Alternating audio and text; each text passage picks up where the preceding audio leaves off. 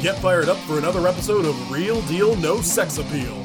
A constant barrage of eye-opening conspiracies and ad-libbed innuendo. With filthy mouths and bad attitudes. Featuring Chris.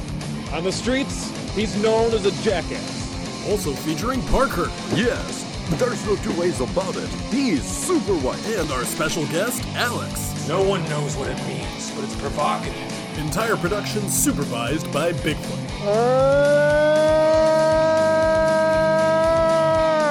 Now, let's join the boys for their latest episode.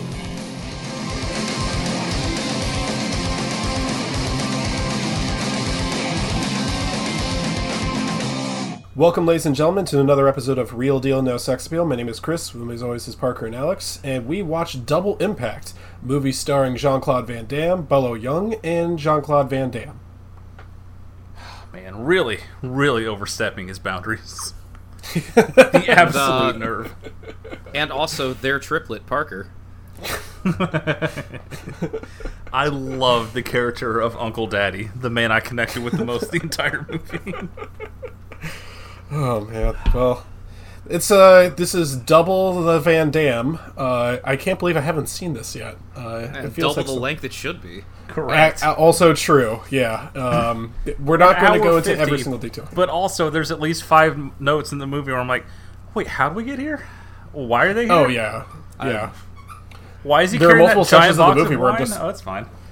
There's so many parts of the movie where I have like nothing to say. But before we get into, or before we don't get into it, We'll get to it. Parker, I guess to start off the news segment, do something that I guess we don't really do here, a moment of sincerity. I feel really bad that Trevor Moore passed away. I think he was really, really funny. He was the founder of the Whitest Kids You Know, the Traumedy Coop. He had some stand-up specials. I think he was working on a movie that was completed right before his death. And he leaves behind a wife and a son, and he was only 40 years old. And I think it's really shitty that he's dead. Legitimately bummed me out in a way I wasn't expecting. Sorry. I just at work one day and was like, oh, I have a new notification. And I just saw that headline. I was like, that's fucking impossible. Yeah. I don't know how it was, but I guess it ultimately doesn't matter, because I don't know, I really liked his stuff. Unfortunately, if I were to name my favorite sketches from him, it would sort of take the air out of this solemn moment. Which one's the best? The Gallon of PCP, the Abraham Lincoln sketch? It's up there. I tend to go with the two British guys peeing on each other's legs. I don't know, that guy was really fun. I really like the fake political representative ad that he filmed. I thought that was really good and really ahead of its time. I don't know, it's really good, but I'll end this by saying, don't watch Miss March. I wasn't gonna. Yeah. Not gonna sully the memory. That movie looks wretched. Yeah. Parker, any funny news? Oh no, that's the only news I wrote down, buddy. I've been a busy beaver this week. So thank okay, you. how about this one? Thank you to Will Menaker, a friend of the show on our sister podcast, Chapo Trap House, for posting the poster of Dune and saying that the main character's doing the Virgin Walk. I mean, I would talk about Idris Elba being in Knuckles and Sonic 2, but also I still haven't seen the first one. Just Same. Throwing Yeah, that landmine out there for both of us. It's fine. I'm sure. My understanding is it isn't mean enough to assign to either of us, so I think we're in the clear. It doesn't seem mean enough, correct, doesn't yeah. seem bad Yeah. enough, and also I don't care about Sonic games, so it, Same. Yeah, just kind of sits there. The Not only much reason of it. that I don't shit on Sonic more is because Mega Man exists. Oh, come on, Mega Man fans aren't strong enough to defend themselves. That's a good point. Most of them probably can't even stand up. Yeah, I'm not gonna say shit about Sonic fans because I've seen what they're capable of in the last couple weeks. Yeah, the last What are they week. gonna do, draw my yeah. feet? Oh wait. Well, Alex, I guess you didn't hear the news about a friend of the show. Should we mention it? Confidant Christian Chandler. Oh, that guy. Yeah, Yeah, fuck that. I yeah. don't care about that guy. Whatever. Yeah, well, Go fuck your mom some more, dude. Who gives a yeah. shit? Moms of Virginia, beware. Fuck. Hey, tell us about your roommate. Oh, Alex didn't hear. I forgot to say this. Well, Is this part of the news segment still? yeah, I don't know if I should cut this. I'll consider Do it. not Also, cut it. He's in the room right over there, so I can't be as loud as usual. Yesterday, I was showing off my room to prospective tenants, and Did you show them the bayonets? I did not. Those are hidden underneath the bed. These don't come with the house. Look, there's some great hidden storage space under here where Yeah. I put my... Oh, never mind. Anyway, I had like 3 people coming in one day, so I'm just like constantly showing people stuff. I'm kind of busy, so it was kind of annoying. I will say positive here. He finally got rid of that old towel, so now he has 2 new ones hanging up where the old one was. They both have the tags still attached. And anyway, everyone who was coming in there, I was like, the whole time he's on the phone. Whenever he's on the phone, he's always yelling about something. He's like really, really loud about it. I don't know. Wouldn't if he know. Whatever. No one ever calls you. Anyway, this time I don't know who he was calling, but he was talking about Chris Chan, and all the news attached with it, and he was talking about it really loudly. So I was like, "Hey man, you could. I got like people coming over to look at the room, so if you could like." He's like, oh, and he went into the bathroom and locked himself in there. It was still loud enough to be heard outside of it. So he compared Chris. He was talking about how he was thinking about purchasing one of Chris Chan's art pieces. I don't know Put why. that right up in the living room, dude. That's gonna increase Yeah. I don't. He compared him to Francis Bacon. And Who else did he Salvador compare it to, Dali. Chris? Who else did And he compare it to? Salvador Dali. Thank you for getting a certain clown prince of crime. He also compared Chris Chan to the Joker. That's weird. Why were you so reluctant to say that to me, Chris? He, I'm a good influence. He was like, yeah, some people are saying he's a modern day Joker because we don't know who's to blame. Maybe it's the monster, Many or maybe people are saying, or maybe it's the monster that society created. These are his words, not mine. So, Imagining this at a Bill Burr volume in your bathroom while you're trying to sell your house. It's so fucking funny. It was the thing is, I told Parker about this. He was just like, he imagined like I'm moving out downstairs with like a big, heavy like cardboard box, and Parker's just walking past me with like a laptop and a socket tube necklace. I found my new best friend.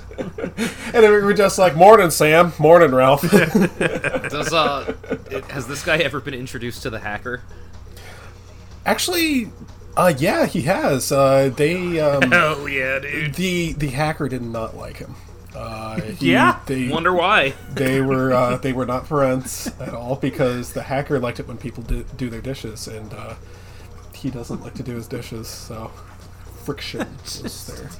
Imagining just reverberating through the house. He's like, yeah, so here there's a small little breakfast nook, The sunlight comes in just right in the morning.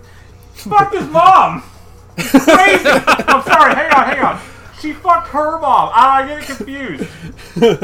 And kind of a lower level dining room here. You got the little blue Alice in Wonderland type chairs out of No, it's Sonic and Pikachu. It's both.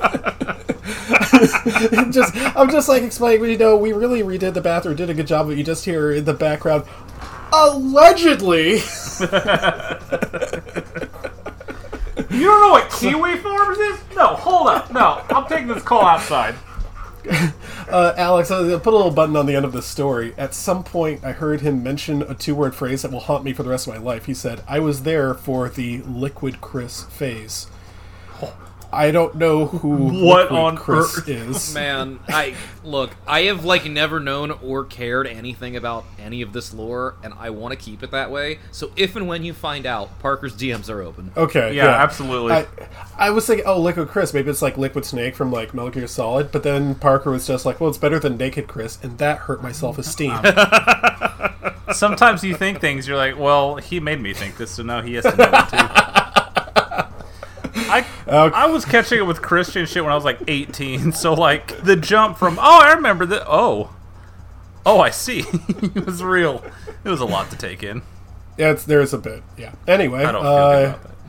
On a related subject, let's get into our jerks of the week. Oh, fuck. I can't believe you've done this. I'll let you guys go first. So my jerk of the week is the twisted mind of James Gunn for throwing a birthday party in which he encouraged all of his guests to dress up as either a child or a pedophile, and not inviting us. Wait, what? What the fuck, dude? Oh yeah, What? he What? threw a pedophile-themed birthday party. Are you serious? I am completely serious. What the fuck?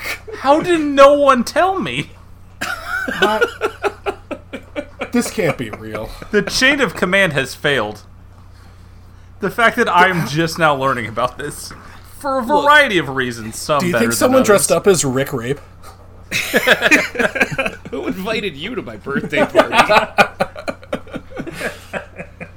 Oh man, No, that's how that one fucking musician got canceled for... I don't even remember which one it was. Which musician just got outed as, like, a pedophile again for, like, the fourth time? I don't think I know. I don't know, but apparently he was at James Gunn's pedo party, so, As there himself. you go. Okay, just gonna open Probably. incognito tab here. Talk amongst yourselves. I can safely say I am not going to look this up to see if it's true. I will not verify the veracity of it. Okay, this is how fake news starts. People are too afraid to know the truth. So I I'm not mean, gonna yeah, check if this is I wasn't real. going to look it up after I saw it on Twitter. I'm But it not had gonna fucking look this up. several hundred retweets. So, Oh well, in that that's case, probably yeah. real. That's okay. The twisted mind. Okay, well, my jerk of the week is the Lord God, our Savior, Creator of all men, for making my head so fucking huge. No story. Just leave it at that. I needed. No, actually, this is also going to be a visual gag for Cut this. Alex and Parker. Yeah, and I needed new sunglasses because the sunglasses that I have are perfectly fine, but like I tend to lose them or I leave them behind at like a friend's house or something like that. So I'm like, I should have a spare pair of sunglasses. And wouldn't you know it, I was at a yard sale and I found an unopened pair of Tom Cruise Top Gun sunglasses, like the aviators with like the little like logo on it and everything. I'm like, $5. That's a steal. I have to get this. So I got them and I put them on. And my head is so fucking huge, I look like Steven Seagal with these on. I fucking hate this. But I'm going to you keep can make it wearing work. them. It's fine. Yeah, of course. You have to. Yeah. Your head will shrink. It's cool. Yeah, I just have to keep watching these terrible movies, and eventually I'll lose enough, like, brain data, and my head Oh, will buddy, shrink. trust me, it doesn't work. Hey, guess what, man? It doesn't work that way. Oh. Parker, who's your jerk of the week?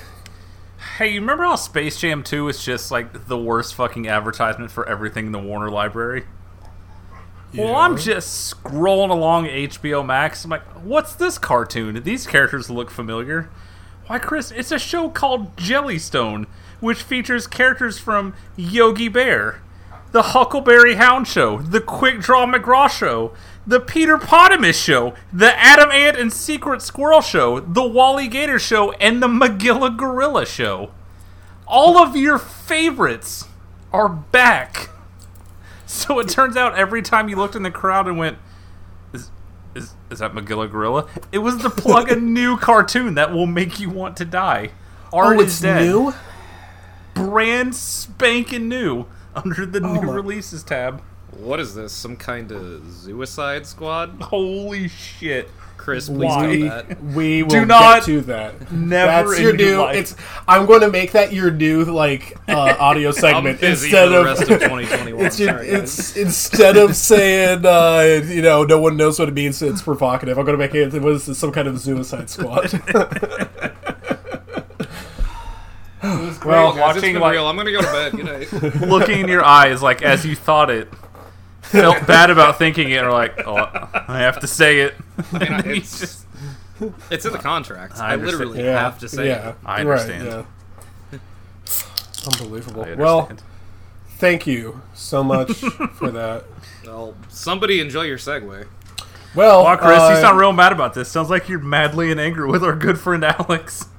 Oh, I Tell just me. assumed one of you idiots watched it. now. Alex, Parker mentioned last week that he watched the Metallica documentary called Something Something Who Gives a Shit. And Correct. that was about the making of the album or the recovery that led up to the creation of the album Saint Anger. Now, Parker, I don't remember if you said it on the show, but I think you may have said to both of us, dudes, just try to listen to one song from this album. And we were both like, oh yeah, sure, except Alex was going like this under the table, so I was stuck doing it on my own. And I was just like, I've definitely heard a lot about this album, but I never actually listened to it, because, I don't know, I was never a big Metallica guy. So I'm like, okay, how about I just listen to the album? How bad could it possibly be? I go into the shower, and I hit play on the album on like YouTube on my phone. Dude, by the time it got to the fourth track, I stopped shaving, I got out of the shower, I just turned off my phone. I didn't even rinse, okay? There's still like soap all over my, I just dried off. I'm like, I can't take it anymore. The first two tracks are so embarrassing. The first one is Frantic. That's the one that goes frantic, tick, tick, tock, which is, that's really bad. And the other one is Saint Anger, which has the immortal line, I'm madly in anger with you. About 17 or 18 times. Yeah. Which again, no solos, 7-minute song. You figure it out. Yeah, about the no solos thing. Alex, I know you and I have drastically different opinions in music. The only thing we seem to agree on is our appreciation for K-pop. But look, you give me a 6 or 7 minutes. Too. I guarantee you listen to like a 6 or 7 minute Metallica song, you're going to start begging for a solo at some point just so they'll stop singing the chorus. Well, thankfully I don't, because I'm not you or your roommate. Well, He's the asshole, though. Yes, Imagine he it. is. He's touring the house the next day, you're just blaring Saint Anger from the bathroom. Oh man, I should do that. Anyway, yeah. Chris, I once upon a time, I told you and Parker that I imagined you just like sitting in your room as the sun came up at like 7 in the morning. You've just finished work, like wearing an Under Armour hoodie and headbanging the Holy Diver. And I just superimposed the music into that. So, Yeah. Chris, what if I told you that album is front-loaded with the better songs? What if I told you it only gets worse from that point? well, you know he's gonna have to listen to it now. Right? Yeah, exactly. This is basically a challenge. That's the Cheesecake Challenge all over again. That album's like 75 minutes. It is You know, excruciating. they had a lot to get off their chests, Parker. They did. Well, they sure did. apparently. Oh, here's the thing. Like you mentioned, the drums. Lars Ulrich, the guy who plays the drums on there. Friend of the show. Yeah, friend of the show.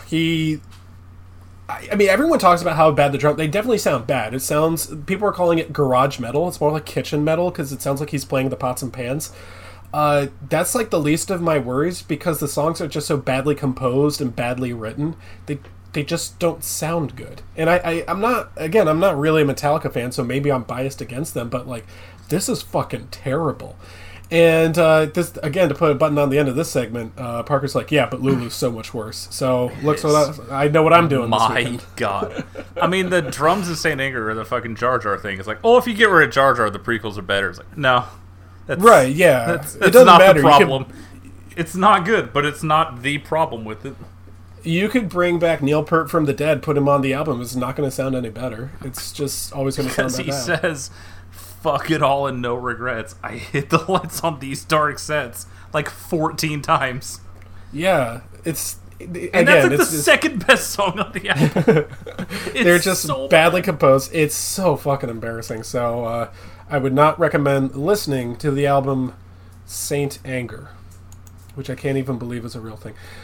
Let's get back to my wheelhouse, something I can understand, something where I come from a position of strength, the Joker. I Hell finished... yeah, dude. Oh, I took a drink when he said that. Shit. I wasn't ready. Well, that's exactly what he knew was gonna happen. Yeah, I finished off the television series Batman Beyond, which is like Batman in the future, and there is a movie attached to this. So I watched the movie. It's called Return of the Joker, and Where'd he go? I got it. Well, everyone thought that he died. Is the answer? Everyone That's thought that he died. crazy.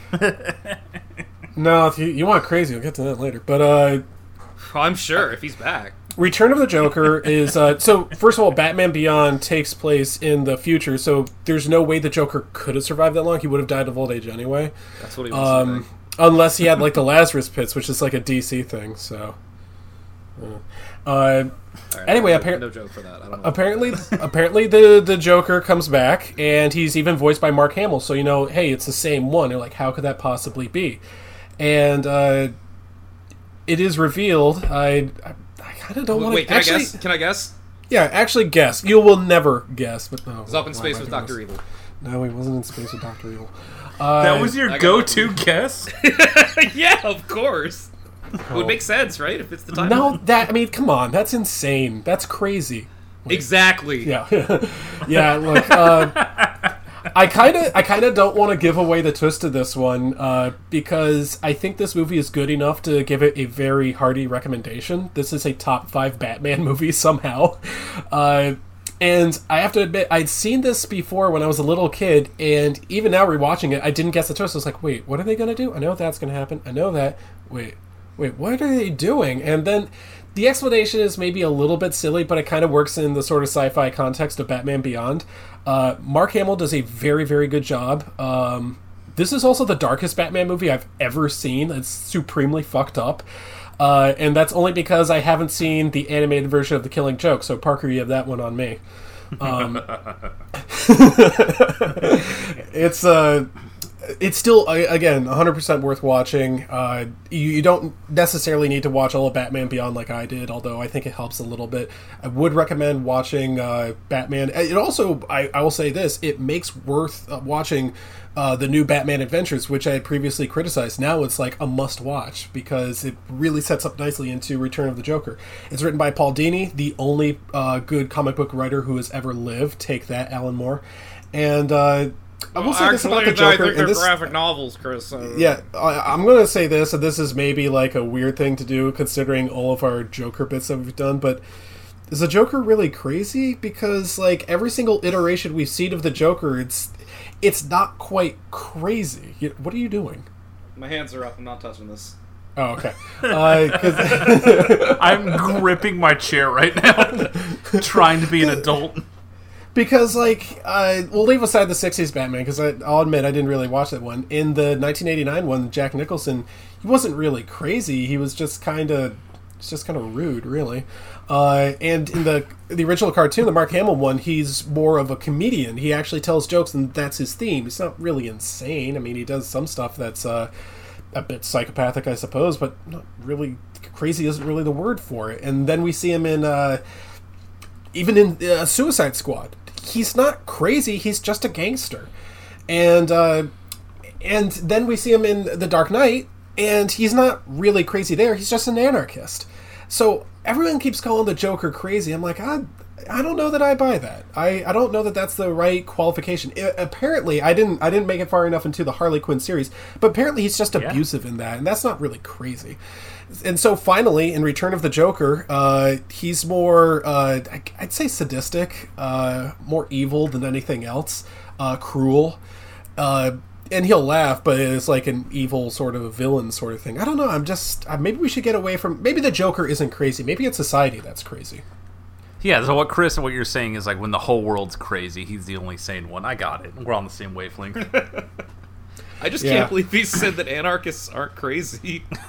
I don't think anarchists are crazy. I think they have a stupid political point of view, but like it's not necessarily crazy. Some of them are sane. They're idiots, but you know. But enough about Alan Moore. Anyway, the only one where the Joker has, I would call the Joker crazy, would be in the movie Joker, where he's portrayed by Joaquin Phoenix because he has a very severe mental illness. Yeah, I'd go as far as to say that. That it's not a very nice thing to say, but it's accurate, so that one actually fits. But maybe that's the exception that proves the rule. Anyway, I'd say watch Return of the Joker. It's actually worth your time. It's supremely well done. Any comments about that? You're making a face, Alex. I mean, if he's not crazy, then why did he inspire all those people to shoot up movie theaters? Checkmate. I really thought you were going to do like you didn't do the Christian one? He's closed the book on this movie conversation. On to the next. Okay, well, you know what? whenever I listen back to myself talk about movies on here, I always think, man, maybe I should go like a little bit extra. I don't really get into the movies enough. And then I thought, or what if I came up with a gimmick instead? So I'm going to do that. For all of the movies that I am about to talk about that I watched, I'm going to say the movie that I watched, and when I'm done talking about it, I will name a food item that I ate as a result of the movie. And the first one is I went to the movie theater and I got to see Lupin III, The Castle of Cagliostro on the big screen, which was a very fun experience. I think it's the Angelica Mosaic in Fairfax, which is doing like a Miyazaki month or something like that. And this is still very easily my favorite Miyazaki. I think they're doing Kiki's Delivery Service and whatever the other ones are. I don't care. This is the only one I really like. It's got great music, great art, great characters. I actually really like watching this with more people in a room because this is where it really brings out just how funny this movie is. The art isn't anywhere near what it would approach in Miyazaki's later work, and I'm fine with that. I think this one has a little bit more charm to it. I really like the adventure aspects, and I can see how influential it is, especially now that I rewatched Batman the Animated Series. They took the battle on the clock tower from this movie, as did, I think, The Great Mouse Detective. You see shots of this that were recreated in, like, Indiana Jones and stuff like that. I think this movie is really, really good. I had a great time. I recommend everyone watch The Castle of Cagliostro. So after this movie, I went next door to Jinya, the ramen bar. I got the spicy umami miso ramen, and I got the takoyaki octopus balls. I love balls. Balls is amazing. So very happy that I got to have that. That was delicious. And the next one is going to be a big, why did you watch this, Chris? And I have a very good reason for that. Parker, do you remember when I assigned you, at my father's behest, My Dinner with Andre? Sure do. And I remember that the entire episode, you're like, yeah, I got so much laundry done. He put it on, heard Wallace Shawn talking, and just immediately went to the laundry room. I was like, yeah, I can watch this sock. It just did laundry gonna sit here the whole time, huh? All right, cool. Time to fold some work clothes. My dad was just like, yeah, what did he think? He was so excited. He really wanted to know what you thought about My Dinner with Audrey. And all I could report was he was like, yeah, I don't know. I just did my laundry the entire time. And my dad was apoplectic that you broke the rules. So I had to report you. Your dad sounds I'm crazy. actually on your dad's side. Anyway, I was like, well, I'll tell you what, Dad. Just so we have something to talk about when I enlist your help moving my stuff out of here. I will sit down and watch My Dinner with Andre. Parker, I know why you did laundry. This movie is so fucking boring. I always start with good intentions. No matter what shit I get assigned, I always sit down like, fucking Garfield, Tale of Two Kitties? Alright, it's on the TV, let's go. And if I start folding socks, I start folding socks. I try. It is unimaginably dull. I believe Roger Ebert named it the best movie of 1981, and look where he ended up. Got him. So it's so dull, and every single time I see someone give this like a positive review, or just like, wow, what enlightening conversations. No, they aren't. They're fucking terrible. I think My Dinner with Andre may have the single worst line in movie history, where Andre says to Wallace Shawn, are you sure you really want to hear all this? He responds with, yeah. Why did you say yeah? Say no, eat your pheasant.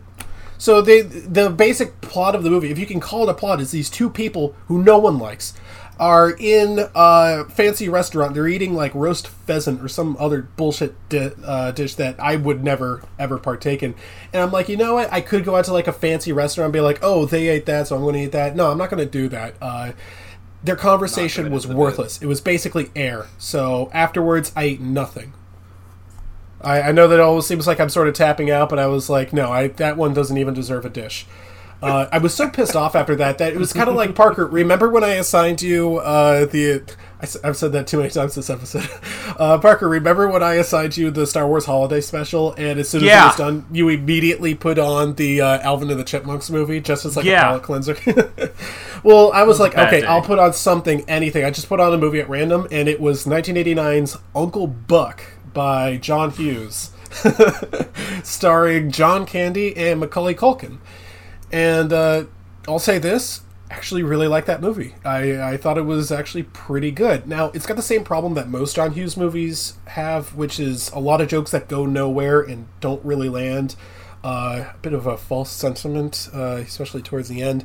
And a lot of, I think my biggest problem with a lot of John Hughes movies is there's always like a house that's way too big for the family inside. Like, whenever, I think people talk about this one a lot, whenever people watch Home Alone, look at that giant fucking house. How does he afford that house? That's impossible. What does he do? Well, you know, he's friends with the Cheeto Man, so... Maybe that's it. Maybe he's friends with the Cheeto Man. But anyway, their house is way too big, way too nice. I don't know how they afford it, but good on them, I guess. There are a lot of jokes in there that are great, but they're almost all told from John Candy, because everyone else in there is sort of like, I don't know, maybe this happens with like other actors, but whenever I see a John Candy movie, it always seems like other people are really overacting to try to match up with John Candy, whereas he's just sort of natural. He's just a naturally funny guy. So everyone else looks like a lunatic in this movie, but John Candy is... he's just affable. He's just really good. One of my favorite lines is he's driving this really piece of shit car, and the back of the engine blows out, and some guy comes up to him. Some guy who's a real piece of shit. He's like trying to date his niece, and he's like, "Hey man, ever hear of a tune-up?" And John Candy's like, "Ever hear of a ritual killing?" Which I quite like. John Candy is fantastic. I guess the basic plot here is there's this family who lives in Indiana, I suppose, or Illinois, one of those states that doesn't matter. And their grandfather has a heart attack, so the parents have to go away for like a week. And the three kids are left there by themselves. Who can watch them? Oh, it's only Uncle Buck, who's fat, he smokes cigars, he's kind of rough around the edges, and cooks really weird, gigantic meals for them. But anyway, by the end, some heart comes in, all the kids and the uncle get along, and it's one of those heartwarming kind of saccharine sort of movies, but after what I had watched previously, I could take it. Also, Macaulay Culkin, very young in this movie. This is like 3 years before Home Alone, I think, a movie that I did not like. Culkin's actually pretty good in this. I could see why he became a bit of a star. He's like just a naturally good actor.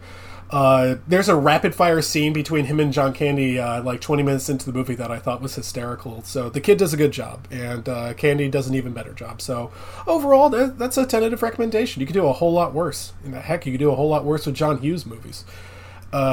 After the movie, I was like, you know what? I'm going to make a gigantic sandwich, the sort of sandwich that that John Candy would eat. So I got like the toast and lettuce and tomato. I got like a whole lot of the gourmets and like roast turkey and everything, and got like 3 slices of cheese in there. So very happy with that sandwich.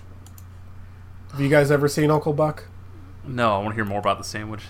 Oh, the sandwich was so fucking good. We are now a food podcast. Yeah. It's working for me. Yeah. After that, I can skip that one. That's not interesting. After that, I watched... Parker, you mentioned the documentary, 2021's Woodstock 99, Peace, Love, and Rage. Dude, yeah, Alex, did you watch this? I literally got home at like midnight last night and slept till 4 today. Like, no, I haven't watched anything. Oh, okay. It's quite good. Well, you know what? It's okay. It's interesting. It's certainly an interesting subject. I think the interest of the subject is a whole lot more important than how well the documentary is done. I think the documentary actually has some pretty serious problems. I think that a lot of people that they interviewed about this subject try to draw conclusions that's not really backed up with what the documentary shows, or if it does, it takes too long to get to that point. A good example, the Limp Bizkit scene. So Limp Bizkit, led by Fred Durst, is like the band in 1999, apparently. And they go on stage. I know. And they go on stage, and everyone is really hot, they're dehydrated, and they're very aggressive. The word aggressive is used over and over again in this documentary. And they play their hit song, our good friend Evan's favorite song, Break Stuff. And everyone they're like, so they're interviewing people as he's like, everyone let out that anger, break stuff, and everyone's like, they just show people kind of jumping around for like 5 minutes. People are just like jumping around. Then by the end they're like, oh, actually they were tearing off plywood from like the scaffolding of this one thing, and Fred Durst is like, not my fault, and he just leaves. And I'm like, okay, you should say, like, give me details about them tearing stuff apart. That's that's how you make your point. It's like, this is what the aggression led to, something that was dangerous. If you just say they got aggressive, it just shows people jumping up and down and having a good time. I'm like, well, I'm kind of on their side now, you know? It's okay to have a... It drove me insane, because they just gloss over, like, yeah, so by the way, you know, they did it on a fucking Air Force tarmac, water was $4 a bottle, and there weren't enough porta potties. But Fred Durst saw them getting so hyped up and didn't tell them to calm down. This violent culture of misogyny in the 90s, and I just cannot do the jack-off motion hard enough. Yeah, so here's the thing, Parker, we agreed about this one. They really needed to emphasize that the water was $4. $4 in 2021 is too much for water. Back in 1999, that's absurd. People literally were not prepared to pay $4 for water. So it cut to John Schur, who's one of the promoters of Woodstock 99. He's like, there was free water. There's so much free water. There's water all over the place. And he cut to one of the free water fountains, and there are literally people bathing in there. You know? There was not nearly enough pushback on the guys who ran it. Like, Yeah. I knew there was going to be a problem when one of the guys was like, yeah, I've had people stop me and tell me that Woodstock 94 is one of the best experiences of their life. I've never heard of Woodstock 94 in my fucking life. I had no idea that ever happened. Let me tell you the only way that I know about Woodstock 94. The only reason I know about it is because I watched a Primus concert when they were there, where they played My Name is Mud and everyone was throwing mud at them during the song. I got bingo. Yeah. See, hey. Yeah. Anyway. I mean, Anyway. it seemed like a lot of it was just punching down on the new metal bands that were there. Like, yeah, Kid Rock is an easy target. But then also at the end, the Red Hot Chili Peppers are playing fucking fire while everyone's lighting shit on fire. And they're like, yeah, that was crazy. Well, anyways, it's like, well, yeah, because you don't want to punch down on the Red Hot Chili Peppers. But we can spend 10 minutes talking about, oh my God, this crowd of white people was so eager to yell the N-word when DMX told them to. Like, what is exactly? this? Can we Who please are get these into dudes? this? They got a New York Times writer who's just like, and so DMX comes on stage and there's all these white people, and I have to admit there's a whole lot of people there, and he plays a song, my 1 millionth Patriots. Hey, Chris's dad, what's the song called? No, Chris, it's cool. Just edit it out later. We won't tell them. Okay, it's called "My 1 Million Patriots Follower," and he's saying da da da da da da da da, and he points the microphone at the crowd and asks them to say the word, and they oblige. Look, if a guy asks you to say it, I think it's okay. I'm like, what are you supposed to do? Just like not say anything? You'll make him sad. So Also, you watch that set on YouTube. It's fucking incredible. Like, Yeah, I put it on at work. I was just running through walls. It's so good. They're like, these racist, angry white people. It's like, why are we trying to compare everything to fucking now? It's a totally different time. I mean, yeah, there's that too, but also, like, can we also talk about the connotation? Because, like, the guy uses the word chilling to describe it. Really? That you call that chilling? A jam-packed crowd singing along to the chorus of this popular song while the artist is holding the microphone to the crowd to sing it. Chilling. Yeah. Absolutely chilling. If no one had said anything, DMX would have been very sad, and someone would have had to cheer him up. He knew right then and there that violence was going to happen because they sang along to the song that he chose to. He has eyes. It's the middle of the day. It's a sea of white people. He could have not sang the song. Like, we all knew what was happening here. So that's one thing that they don't do very much of. Throughout the rest of the day, it's like these straight white men enjoying music unsupervised, and I'm like, okay, all right, I get it. But they keep blaming the band. I'm sorry to cut you off, but they keep blaming the band. It's like, motherfucker, you hired Limp Bizkit to play. Like, what did you think was? What do you think they play? Why did you also hire Moby? You fucking idiot. That's on you. Well, we'll get to Moby later. Who should not have been interviewed. It was like, God, hang on, let me. One of the days, it was just like top to bottom, just all aggressive bands. They're like, wow, this crowd, by the way, we just have all-night raves. We're this crowd that doesn't have water or sleep is getting really aggressive while Rage Against the Machine is playing. Yeah, you fucking think, man? And then they're trying to go into like, what's going on in the culture to make these kids so violent? God. Sorry. It's getting me heated. That was the one where it starts with, like, I think that was day 3 or whatever of Woodstock, or maybe it was day 2, I don't know. And it starts with Sheryl Crow, then eases on into Limp Bizkit, Rage Against the Machine, and Metallica. So, you know, there was, like, everyone who wants to be there for those 3 bands doesn't want to be there for Sheryl Crow and her acoustic guitar. And they're fucking like a side of like, there were only 3 female acts on the card. Like, yeah, who were you gonna hire? It's fucking Limp Bizkit and Kid Rock and Metallica and Rage Against the Machine. Like, oh my god. So yeah, like some person called them out. Was like, yeah, I think it was intentional because there's 1 woman performer per day. I'm like, yeah, I think that was intentional because yeah. Anyway, something that got to me that they made their point later on, but it took too long to get to that point, was about the nudity. And there's a bit of hypocrisy in this fucking documentary.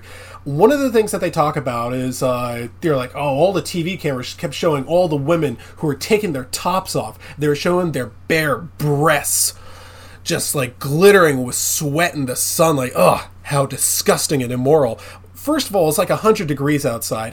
I have no problem with the women trying to stay cool out there because it was really, really hot. It's a 3-day concert on a tarmac. I bet they're fucking hot, dude.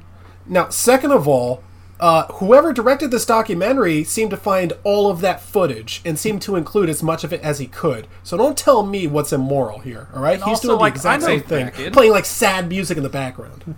I know like 3 things about the original Woodstock, and one of them is gross old hippies banging in mud. Like, the nerve to be all prudish, like, it's just these women having their tops ripped off. Like, no, they seem pretty psyched to be flashing Fred Durst, and I would be too. Now, that being said, they do make a good point later on that there was sexual harassment and molestation there, which, again, I'm not surprised. I'm not excusing it. Just because it's not surprising doesn't mean that that's an excuse. It's also not necessarily an explanation. But they should have made that point a lot earlier on, because the way it starts for like the first hour of the documentary is just like, oh, yeah, can you believe that woman flashed him? Let's show it again in slow motion and not blur it out. Like, okay. I have to admit, that one guy's diary, the guy who died, that one guy's diary is like, I think I've seen my 14th pair of tits. Kind of getting old now. But again, Fred Durst should have calmed the crowd down. Yeah, well, like, just absolutely no pushback to the organizers. By the follow-up question, how many press conferences did these organizers hold? We see like 5 different ones of them fielding questions. Yeah, everyone's fucking chewing them out. You're the ones that booked Alanis Morissette on the same concert as DMX. Like, you have to take some responsibility, man. That's on you. Yeah, another thing is that John Scher, SCHER, the awful promoter of this whole event, was saying, like, a lot of people portrayed this the wrong way. It's like, okay, so the East Stage burned down, and maybe the water was a little bit expensive, and a couple people got raped there, but most people had a good time. Dude, look at A, who was having a good time, and B, what kind of good time that they were having. You should be apologizing for this still today. And I got about as enraged as my dad did when he saw Colin Kaepernick kneel, when he went after when this promoter guy went after Kurt Loder. Dude, lay off Kurt. Kurt's one of the best journalists that this country's ever turned out. One of the best writers that this country's ever turned out. And you know what he was mad at Kurt Loder for? Telling the truth. Saying that, like, oh yeah, the East Stage is burning down. Like, dude, Kurt's right. Just how about you give Kurt some credit for trying to save people's lives? There's a lot that goes into this. I didn't like most of the music that was performed. I did see a lot more penises than I was ready for. I did not know that Flea performed with his dick and balls hanging out. That's like his thing, dude. I didn't know. You learn something new every day. Except today. I feel like an important part of growing up the age we are is just accepting new metal, because like I'm watching that crowd. I have never seen a crowd more excited than that crowd was to see Korn, and I'm happy for them. I'm so happy for them. Those people were ready to die to hear Freak on a Leash. They really like, were. Yeah. You know what? This music sucks, but also when I'm driving, if Spotify decides I need to listen to break stuff, it is going full volume, and I'm screaming it down the highway. People need to quit punching down. So there's another one. They were talking about, you see, all that straight white male aggression would manifest itself in unforeseen ways. I'm like, are they going to show a mosh pit? And instead, what they show is this is a part where, Alex, if you had been watching this, you would have laughed hysterically. You would have rewound and recorded it and sent it to me. You would have been like, dude, are you going to marry her? This one girl is asleep in her tent, and she's woken up by someone chanting, tear down the wall. And she's like, oh, sweet, is Pink Floyd here? That's what I came for. And yeah, it turns that's exactly out, what I would have done, dude. Yeah, and, right.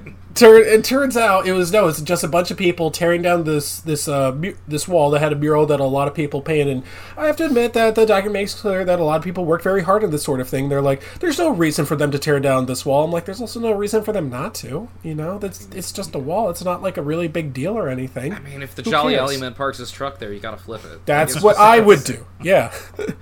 I have to admit, like, the people there were stupid, yeah, but I wouldn't have gone. That doesn't seem like a very good time. I got air conditioning here, also water.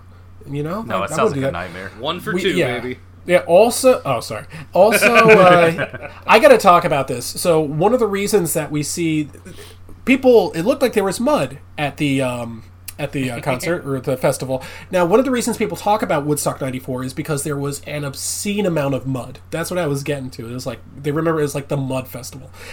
At this concert, they thought it was mud. Turns out the porta potties were broken within like 2 hours. So that was a mixture of mud, shit, and piss. People couldn't find a place to sleep on the ground unless they found like pizza boxes and would sleep on pizza boxes. Everywhere else was just coated in piss. No one was cleaning up after themselves. It did not look like a very pleasant place to. It makes me think about that time that like Hank Hill got stuck in Florida or whatever with what was it, Lollapalooza? Imagine watching footage of people covered in shit sleeping on pizza boxes and be like, I knew as soon as those white people sang along to DMX that this is all going to go. Fuck that guy. Yeah, the fucking security guard is like, I worked Hurricane Katrina relief. This is the worst disaster I've ever seen. Absolutely go fuck yourself.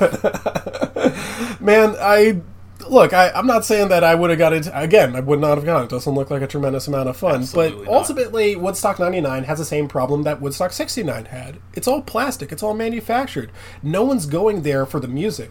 People are going there for the same reason that people are going to Coachella today, which I'll get into Coachella in a second. Oh my god, thank you. I'll get into it. People are going there so they can tell stories later on. Nowadays, you can do it very easy. You just take like a selfie and you post it on Instagram. You'd be like, I was at Coachella 21. And you'd be like, yeah, good for you. People couldn't do that in Woodstock, and but they were still preserved on film for the hit documentary that was like 4 hours long.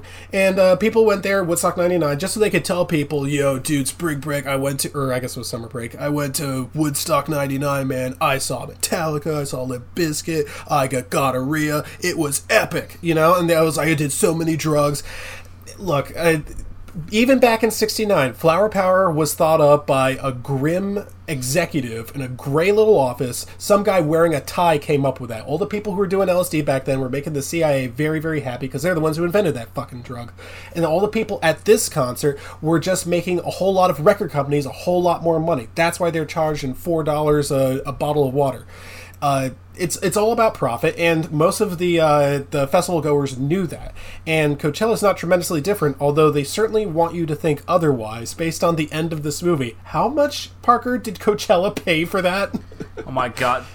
The jerk-off motion of like, yeah, Woodstock might never come back, but don't worry, we have Coachella now. Just projectile vomiting across the room. It was so embarrassing. I honestly, I feel like it was executive produced by, I believe, Bill Simmons. Yeah. Who some sports guy. I've never heard of him. He must have some sort of stake in Coachella because, like, at the end, it's just like, we don't have these kinds of problems at Coachella. This is for the upper crust. All water bottles are affordably priced, and we have it when it's not hot. And what else did they say? Something at the end is like, Coachella regularly brings in millions of dollars to Indio, California. Woodstock 99 only brought in $200,000 in profit. Yeah, I'm like, sick. Wow. That's my favorite part of a concert is profits for the city. Look, I do not think that Woodstock 99 was a good idea. I think everyone who went there and acted the way they did is an asshole. But the fact that thing made money at the end, was like, wait, seriously? That thing turned a profit? How? That looked like a nightmare. The cleanup alone must have cost millions of dollars. But they turned a profit. I was actually a little surprised. The capitalist in me was like, my heart grew 3 sizes that day. So I don't get events like that. Like, I love concerts, I love live music, but every year my parents are like, you should come down here for Austin City Limits. Look at all the bands. I'm like, you could not pay me to stand out there for 8 hours to hear 3 bands I like. I don't get it. I do not get people. It's fine. Everyone has their own thing. I'm a fucking weirdo shut-in. I don't understand them though. Yeah, I don't think I'm much of a live music guy myself. The proximity with other people, and they're gonna play songs that I don't like. There's gonna be bands I don't know. All my favorite bands are dead. I don't think I would have had a good time at Woodstock '99. Buried the lead on that one. Yeah, no, I was gonna say it's like the one thing that Woodstock '69 and Woodstock '99 have in common is the music was no good. So moving on to the next. Also, one of the buried leads, like they just keep talking about, the deck. It's like I get to finally see Metallica. It's like it's 1999 Metallica. Like it's after they got their haircut and they're playing fucking Fuel and The Memory Remains. No one cares. No one gives a shit about 1999 Metallica.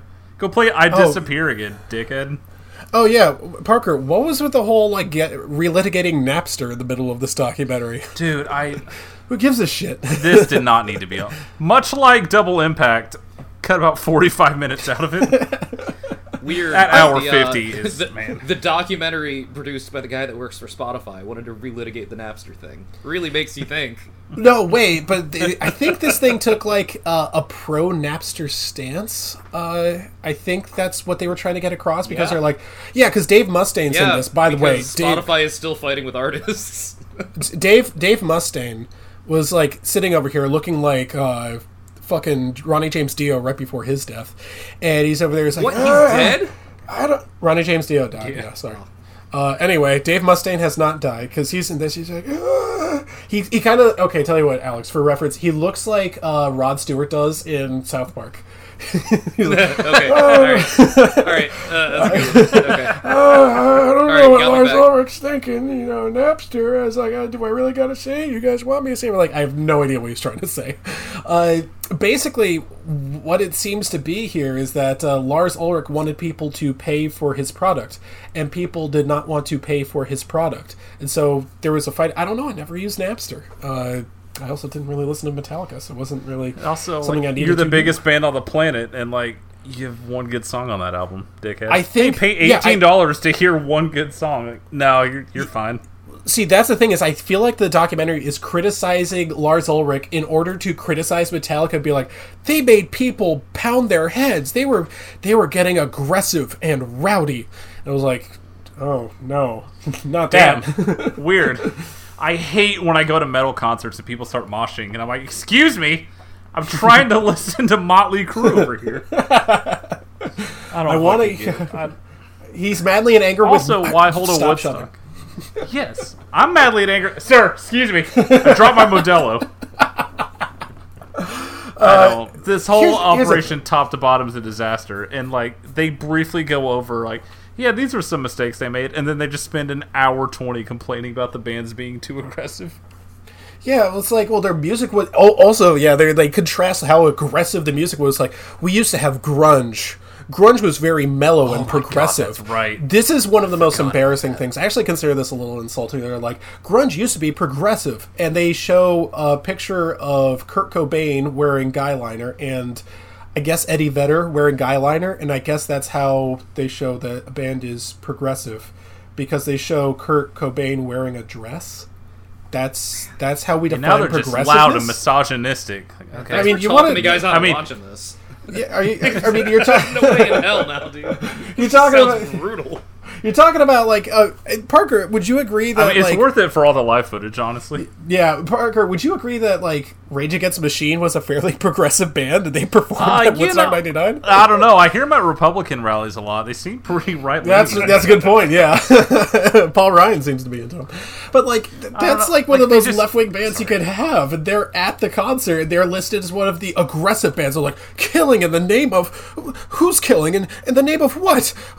People don't know. These angry white boys, they don't know why they're mad, besides the fact that it's 100 degrees out and they have no water. Oh my God. This is the era of Girls Gone Wild, and you're just sitting there watching. You want someone to shake him and go, you're paying them, dickhead. These bands didn't just show up with their gear hey, cool, when do we go on? You scheduled and paid a lot of money for these bands to come in, and they're like, wow, they actually want them to break stuff.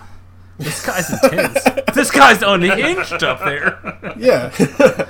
Oh yeah, the Girls Gone Wild thing was weird because they had two women on there. It's girls were watching that and they were thinking to themselves, yeah, that's how I'm supposed to be. Look, I don't think most girls... Look, I can't speak for all women, but I think most girls watch that and they go, ugh, men.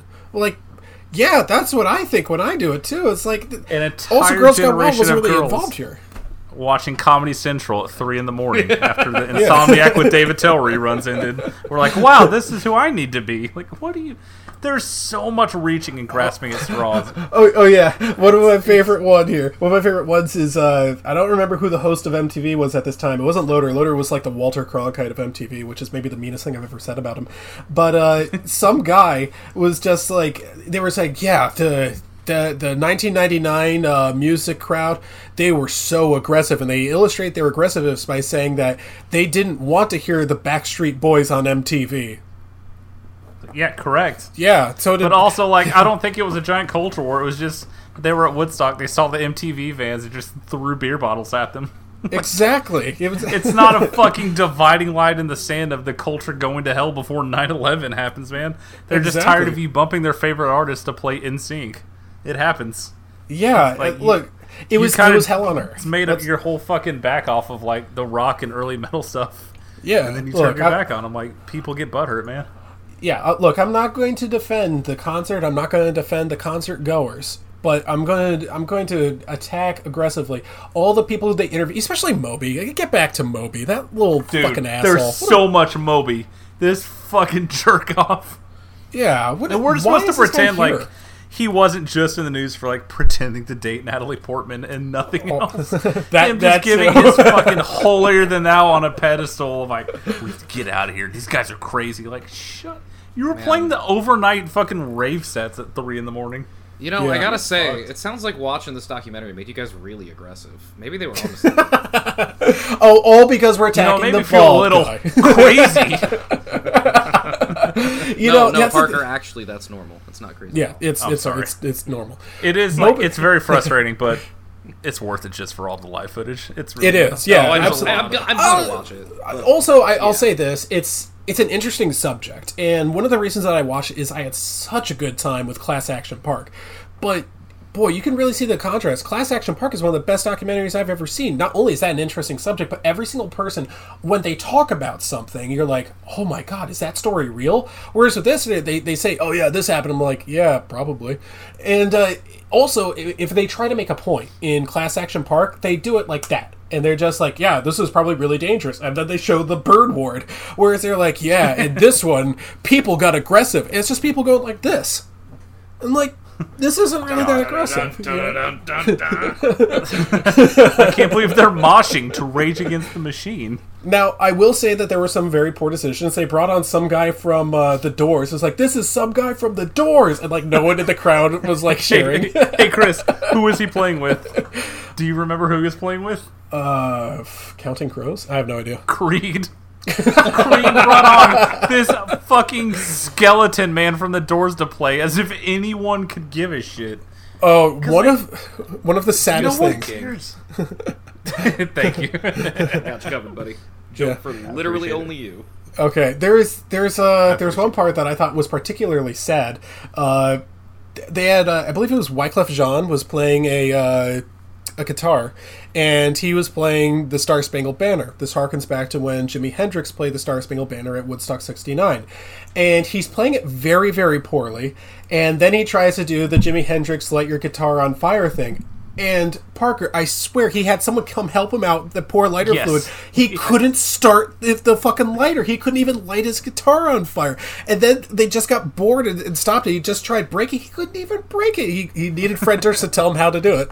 Exactly. Also, every time a talking head was like, wow, these kids out there don't even understand like all the subtle nods to the original Woodstock. Who could give a fuck? They're here to see Kid Rock and DMX. No one gives a fuck about the Doors, old man. Dude, there was one where, I think it may have been The Offspring, where they were just like, yeah, he did that F-U-C-K chant that Canned Heat did at Woodstock, and no one recognized the classic Canned Heat reference. Literally, I have no idea what band is. Yeah, maybe not Canned Heat. Whatever. I feel like even you were like, Canned Heat? What is this, Dad? I was like, "What the fuck is what is this?" I maybe I got the band wrong. I don't even know. But also, thank you for mentioning real quick. Offspring, then jump cut to Offspring now. How'd that treat you, dude? Here's the thing. So first of all, they show the Offspring, and I'm just like, the Basics looks kind of old. I don't know. He looks like someone. Oh god. Like, I hate using this this turd, but they both look like Karens. They both have the "May I speak to the manager" haircut. And that's another band where, like, if The Offspring comes on my Spotify, I'm getting hyped. But The Offspring in 1999, Not anymore. who gives a shit? That's a good point. Yeah. Who cared?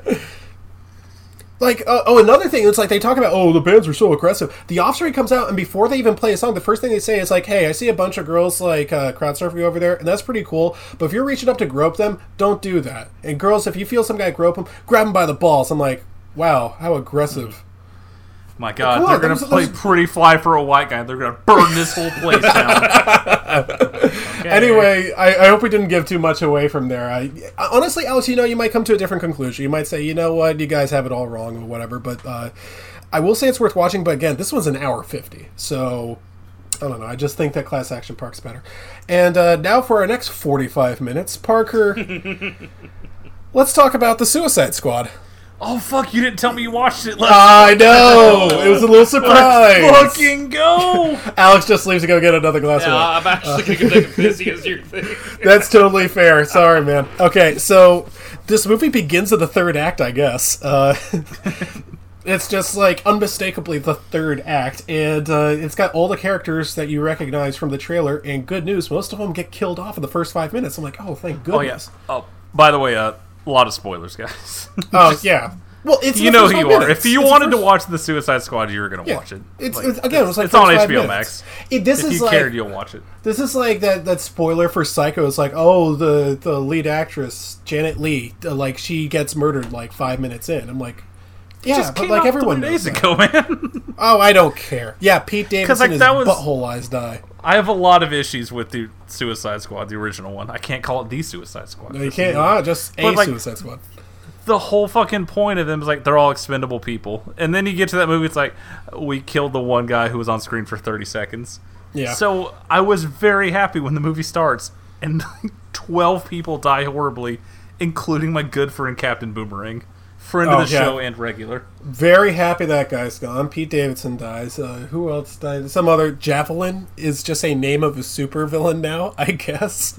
Look, And I'm gonna be honest. Weasel, who When they revealed that TDK's name stood for the detachable kid, and his arms came off like an action figure and swatted at the bad guy, that was a good bit. I got in with the movie pretty early. I'll be honest with you. he's got powerful Rayman energy. He does. It's a good thing that Alex is in the bathroom now, so I could say that Rayman is like European Mega Man. So anyway, we get the opening bit, and it's like, oh, that was just the B squad. There's also the Ashan squad, and they've got more of the marketable stars. Feeling good about that one? Oh man, I appreciate it. You know, one of the things that I really like about this, contrasting it with the original Suicide Squad, is it really wastes no time. The original Suicide Squad took so long being like, this is Belle Reve Prison, these are who all these characters are. They give them like all these like long backstories instead of letting the characters develop over time. You know, you're supposed to weave exposition into the narrative, not just say he was arrested for setting his family's house on fire, blah blah blah blah blah. It's like, no, let that go out through the movie. Now we learn more about this character. That's one of the things that James Gunn, the beautifully twisted mind of James Gunn, does so much better than David Ayer and the executives at that time. So a good example here would be what was that, the shark thing, the big shark voiced by Sylvester Stallone, ended up being, I think, one of the audience favorites. I love him with all of my heart. Every time the big giant shark man looks sad, I felt for him, which is more than I felt at any point in the original Suicide Squad movie. Exactly. It's certainly better than, remember Killer Croc in that fucking thing? How could I forget? Yeah, exactly. Here's one thing that the... Sorry, phrase this I have right. a question. One I of have a the... question. Go ahead. Chris, what'd you eat after the Woodstock movie? Oh, thank you. God, I forgot to mention that. Very Edit good that question. in. I did eat something. It's like, you know what? I will eat the food of the year of 1999 and the most corporate food of that year of 1999. I went to Taco Bell, got a Crumb Strap Supreme and a soft taco. My man. Yeah. So it just matched up perfectly. So thank you for reminding me. For Suicide Squad, did you think I was going to say I went into the bathroom and I ate shit? Anyway, for the Suicide Squad, one of the things that they do is they actually recast some of the actors. Some of them actually reprise their roles. Joel Kinnaman comes back as Rick Flag, and he still looks like Daniel Tosh. Viola Davis plays Amanda Waller. She's in this as well. I don't know why they keep casting her. She is completely humorless. I don't know if she's ever told or heard a joke in her life, and this is primarily a comedy. But okay, you need a straight man, don't you? And they also, I think they bring back Margot Robbie as Harley Quinn. And now's a good time to say it. Look, Margot Robbie is so much better as Harley Quinn in this than she is in the original Suicide Squad. She's actually a lot of fun in this movie. She's funny. She tells jokes and she says and does very funny things. Is she crazy? I don't know. It's like definition. What? And check out like this psychiatrist. We're all crazy, Chris. But yeah, and she's sane in a crazy world. But you know who doesn't appear in this movie? The Joker. So that's good. I don't know. I really like Margot Robbie in this. So keep doing what you're doing, Margot Robbie. Shine on, you normal diamond. There are other. I can't believe I said that. There are a bunch of other ones. There's some guy. He's just called Polka Dot Man. He ended up being one of my favorite characters. He really cracked me up. I wish he got more screen time because he was really, really funny to me. There was Idris Elba as someone called what's he called? Like Death Game, Bloodshot. I cannot keep that straight. Whatever he was, he was okay. He didn't really light it up, but I'll tell you who I thought was probably the funniest character in the movie was actually John Cena. He is incredibly good. I could not believe just how hysterical he was in this. And look, I criticized John Cena for his China thing where he kowtowed to Beijing, but honestly, dude, you tell jokes like this, you can say and do whatever you want. Okay, he was hysterical. He was very clearly the best part of the movie. Enormous too, by the way. He is a bit of body dysmorphia. My God. He apparently James Gunn wanted to get Batista to play that character, but he was busy with Army of the Dead. Ooh, swing and a miss, buddy. Yeah. I think he would have played it a little bit too much like Drax from Guardians of the Galaxy anyway, so I think I'm happier having this guy, who I will say, he's kind of like, he says, yeah, he's kind of like a more deranged Captain America. I'm like, no, he's kind of like a more accurate Captain America. The fucking scene where him and Idris Elba are trying to outdo each other by getting sick kills. Dude, it's so good. That they just murdered the entire resistance force. Like, they're pulling off all these trick shots on like these innocent people doing their laundry outside. That was so funny, dude. Incredibly that was good hysterical. There's so many great bits. Now, I want to talk about the main villain, or the main monster. Parker, I don't know if this is from a comic book, but I do know where it's also from. It's also from two episodes of Batman Beyond. I'm so glad I watched it because I was like, wait, that's from... It took over Superman's body. And they're going... Oh, wow, they're actually going to do that. So, that was actually... It felt gratifying to sort of see that on screen. Now I know how comic book nerds feel when they're like, oh, this was in X-Men 367. So, yeah, that was actually pretty interesting. Yeah. So, now, I didn't know you watched this, so I watched the half in the bag on it earlier, because I try not to watch those if we're going to talk about the movie. What did it... But a point that they actually really liked it, but a point they made that I like is... If I ask you right now, hey, who's the bad guy in the original Suicide Squad? You're just going to fucking stare at me. No. In 10 years, I could go, hey, man, you remember the giant starfish? You'd be like, oh, fuck yeah, I do. Like, no, unfortunately, it's a memorable villain. Unfortunately, I remember the Sorceress. I think you mean Enchantress. Point proven. High five. Thank you. All right, you win. We did it, boys. I knew that one. Yeah, well, you know what? I also remember that she was played by Cara Delevingne, and I remember that as a result of her portrayal in that movie, I assigned you Valerian, City of a Thousand Planets. So yeah, don't worry, I remember it too, dickhead. Some memories stick to your ribs. Man, I didn't realize that was a different movie than Ender's Game. We don't have to do those. Which we've all seen. We've as friends. Yeah, so we've seen it together, talked about it. We missed an episode. I didn't upload Harrison Ford was great in it. He was definitely awake the whole time. The Orson Scott Card. So anyway, yeah, that's one of the things is if it's kind of weird to say that the Suicide Squad is a good movie because I can't help but compare it to the original. The original is one of the worst movies I've ever seen in my life. So I'm like, is it just good as a result of that comparison, or is it good on its own?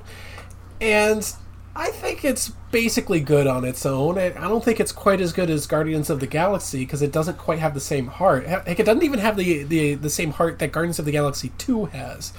And But also, it's also the funny. needle drops. Wretched needle drops. Well, here's the thing. I think the needle drops in this movie are certainly preferable to the ones in, like, Cruella. You know, and Well, certainly I meant comparatively to his other work. and compared Jesus to Christ. Suicide Squad. Okay, remember how bad the needle drops were in Suicide Squad? They were so much worse than the ones in this one. And here, at least, there's like diegetic music. You know, it's like fine, okay, whatever. I can deal with that. Look, it could be a lot worse, okay? It could have been a lot worse. This is very middling as far as needle drops go for me. The good stuff is in Guardians of the Galaxy, and the really bad stuff is in Cruella. I can't believe they played most a cover other of Grand Funk movies. Railroad. Also most other movies, besides Tarantino. I was mostly positive on this movie, but I want to throw a slight asterisk in there because I went to get Mexican food before I put it on, and they had a $20 take-home mimosa kit. So I was vibing pretty hard before I even hit play. So that definitely enhanced my experience. Your mileage may vary at home. But I was getting pretty day drunk and having a good time because I think I knew it was an R. I didn't realize it was going to be a pretty hard R with a lot of brutal murders in the first 5 minutes. Oh yeah, this one's really gory. This is gorier than the Saw movies, but like it's not in like a torture way, so it's still fine. I'd say it's a little predictable. That can be a problem if the joke is predictable. Like, I kind of knew how one character was going to die just because I have seen a movie before, and that's not a good thing for comedy. But if I'm still going to laugh at it, if I still think that whatever they're going to do is going to be funny, then that's basically okay with me. Now the more I think about it, I think that Idris Elba's character was the worst part of the movie. Like, he's got that big-ass fuck you penis extension gun, right? And he's shooting at the giant starfish with an eye in the middle. He keeps missing the eye. He's supposed to be the world's greatest marksman. It's like, yeah, for the deal? every, like, ding against the movie, in the first 10 minutes, Pete Davidson gets his face blown off, like, graphically, violently. Thank so, you know, goodness. like... Oh, you know what else? That'll get you some points. You know, Pete Davidson gets his face blown off. Thank goodness. I never liked that guy. But the girl, Ratcatcher 2, which, by the way, the 2 was one of my favorite parts of the movie. That cracked me up the entire That was so funny. Because I always watch movies with subtitles on. Every time she talks, it says Ratcatcher 2. So I spent the entire movie thinking about Landfill 2. It was real good. Anyway, I just want to say she also has butthole eyes, so... It's true, she does. Still a baddie. Would. Anything else we're saying there? You know what? Harley Quinn, when she kills that one guy who tried to woo her, what she said to him, I was like, you know what? She really needed that. That was like a good move for the character, you know? I think it's a good way to like move the character forward because she's always tied a little too much to the Joker. And in this, now she's her own character. And it's like, you know, I'm glad that we as Americans can move forward with this character who's now sort of forced upon us. Anyway, after the movie was done, and I do think it's good. And one last thing here is, Alex, your mileage will definitely vary, but I'm actually going to give it a recommendation, although it is over 2 hours, which Strike one. yeah, that's Yeah, absolutely. Is the But Jo- is the also, Joker like- in it? no. Strike two. If I had said yes, you would have also said Shrek 2. That's the Correct. joke, dude. Yeah. I just... At this point, No, if if you have to a explain comic movie is suckers. under 2.5, I'm counting it as a W, which is No. goalpost moving I'm not happy about. I am standing my ground. You need me on this wall. Like, Well, when no I have to watch these No movies. more. My brain won't let me not watch them. I mean, I say that I still haven't seen Black Widow because why? Why would I? It's not gonna- yeah, what's the point? But anyway, yeah, you know, good movie. I had a very, very good time. I'm glad movies like this still exist. So after I was done, I was like, well, what's something What'd that... you eat? I actually drank something. And I was like, you know, I would drink something that only the bad guys drink. And I got a Broken Skull IPA by my favorite alien, Stone Cold E.T. Aren't you happy I reminded you of that yesterday? Thank you very much. I hadn't thought about that in 10 years. Alex, what did you watch? literally nothing. Parker, what did you watch? Oh, hell yeah, King. Not much. I've been a busy beaver over here. Well, we just talked about Suicide not too busy Squad. to find 150 50 minutes for Suicide Squad, dude. I mean, it was 132. It was a group effort. It was a group effort. Excuse me. So, you know what? I don't really have much to talk about. The only other movie I watched, I'm starting all of John Carpenter's movies. I watched Dark Star. Don't have a lot to say about it. Not a very exciting movie. A lot of interesting ideas, but you can tell it's mostly a student film, so we don't have to talk about that. Chris, I remember you watched that way back in the day. Yeah, I watched it with the other Alex, and we were like desperate to find something to say about it, and there's just not much there. But I will say that we both like the beach ball that's supposed to be an alien. I love the beach ball.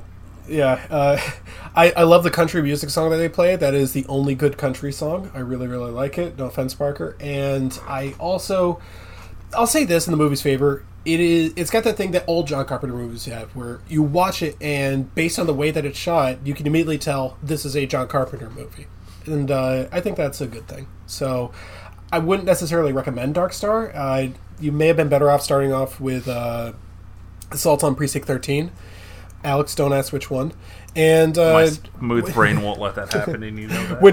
When you get to that, which I probably going to be the next movie you watch, Assault on Precinct 13. I think you'll have a really good time with it because it's still really good. Okay, well, my problem with Dark Star is that was the movie I watched on Pluto TV. So just boring, same 3 commercials in a loop for about 2 hours. It was rough. It's been a rough week for Pluto TV. That is getting uninstalled the second we are done recording. Yeah. Well, stay tuned for next week's episode, Pluto Nash. Go ahead. The kind of meta narrative of the movie about, how... Oh, God damn it. I'm busy next week. How the whole movie is like a joint production with John Carpenter and Dan O'Bannon.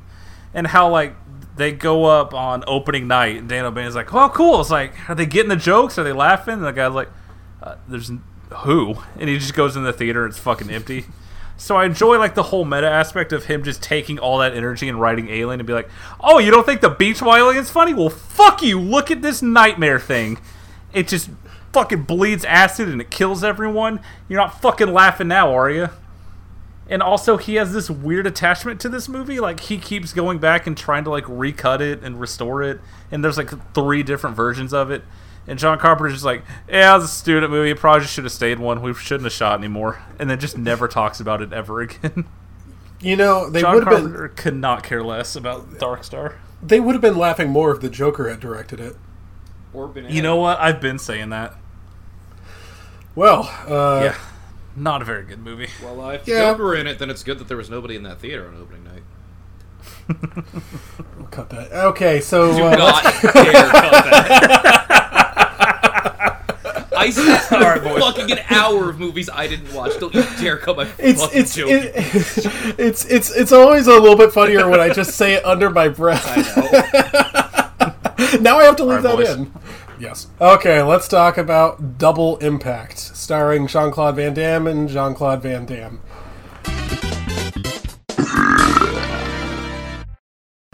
Pull up my notes here. You want to talk about first and second strike in your movie? Yeah.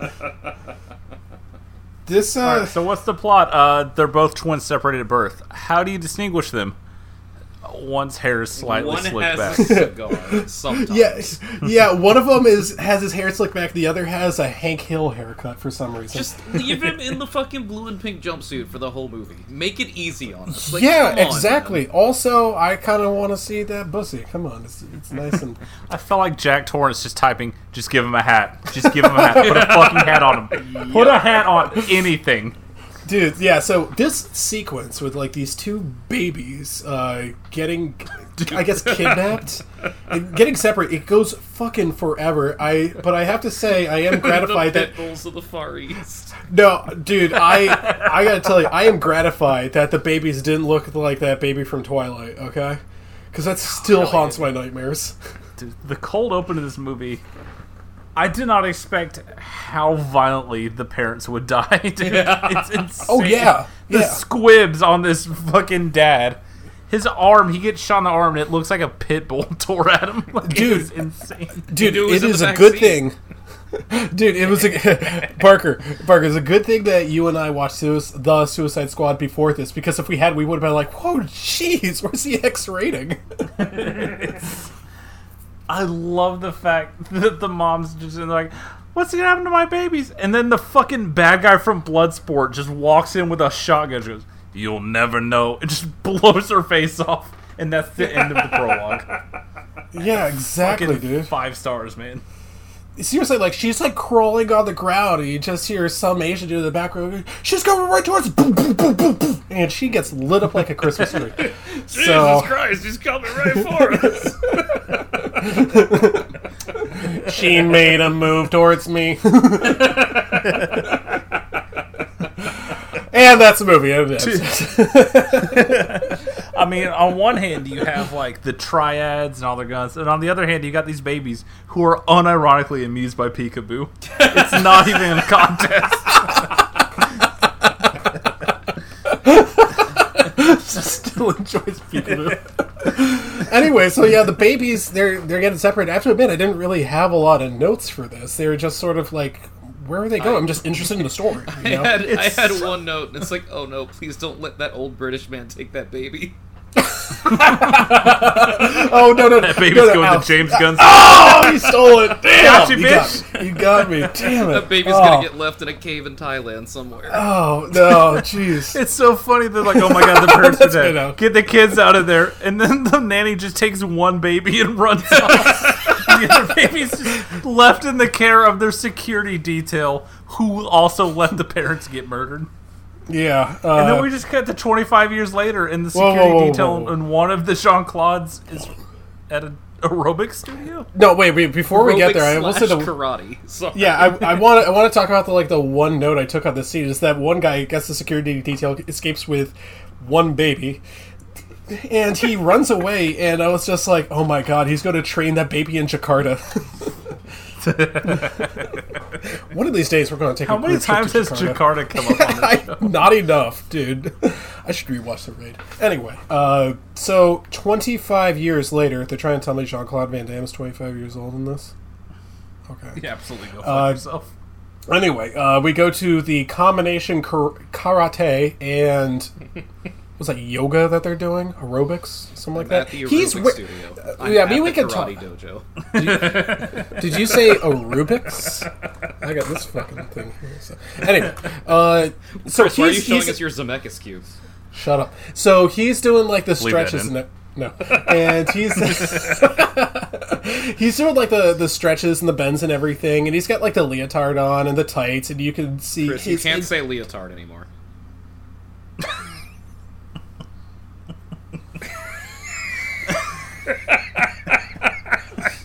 That was solely for Josh.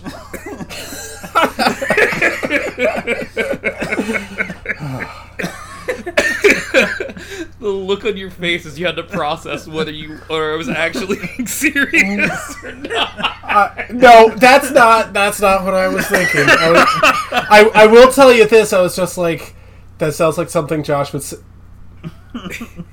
And I just stopped. So anyway, so he's wearing Brother Coulson tights, and I also noticed that he's wearing like the leg warmers that they used to wear back then. And I gotta kind of wonder, like, why did women even wear the leg warmers? Because like you're already hot enough in there, or you're already sweating. You don't want to be any warmer in there. So women, shape up. Am I right? Yeah.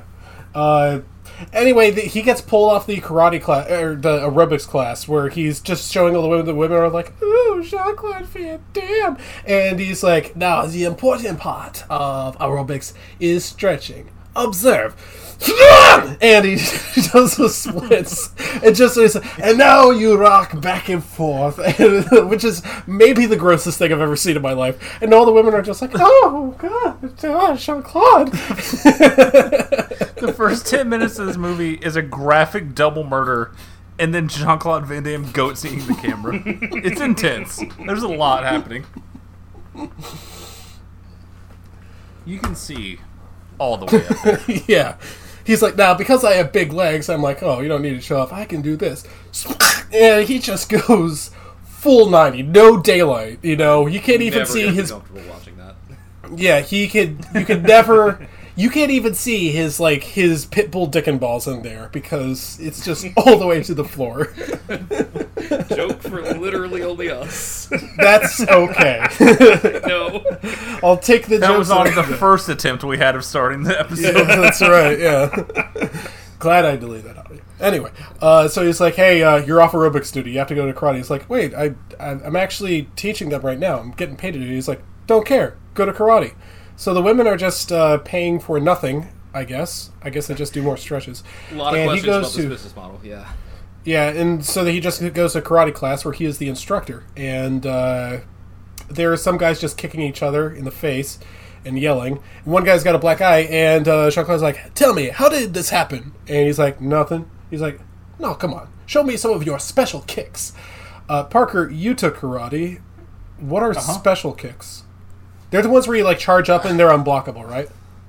Yeah, I mean, also, I didn't have a fuchsia gi on when I took my classes, so my kicks wouldn't have been nearly as effective. What color was that?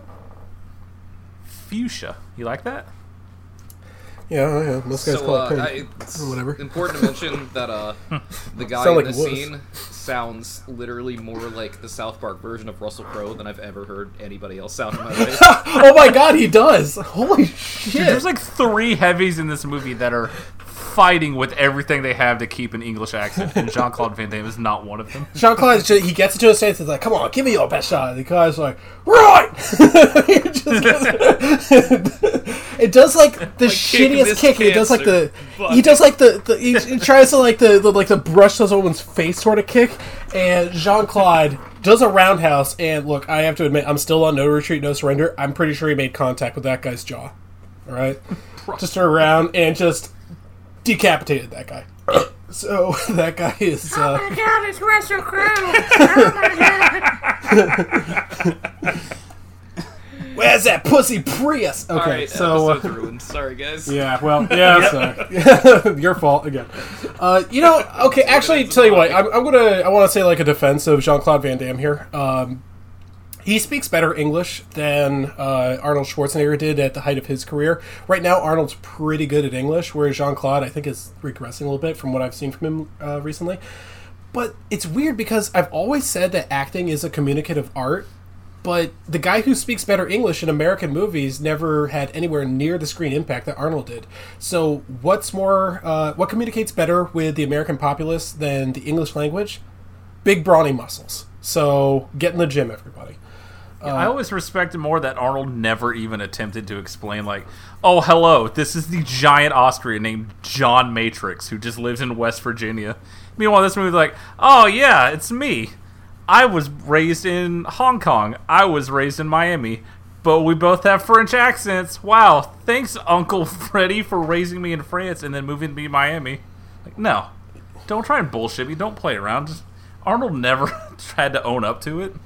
Well, he just showed up looking like a monster, had a name like Rick Stevenson, and you're like, yeah, sure, why not, man? Yeah. Of course he is. And his movies are better as a result. So, Jean-Claude Van Damme, which one is this? There's 2 Jean-Claude Van Dammes. What are their character names again? Oh, you mean Chad and Alex?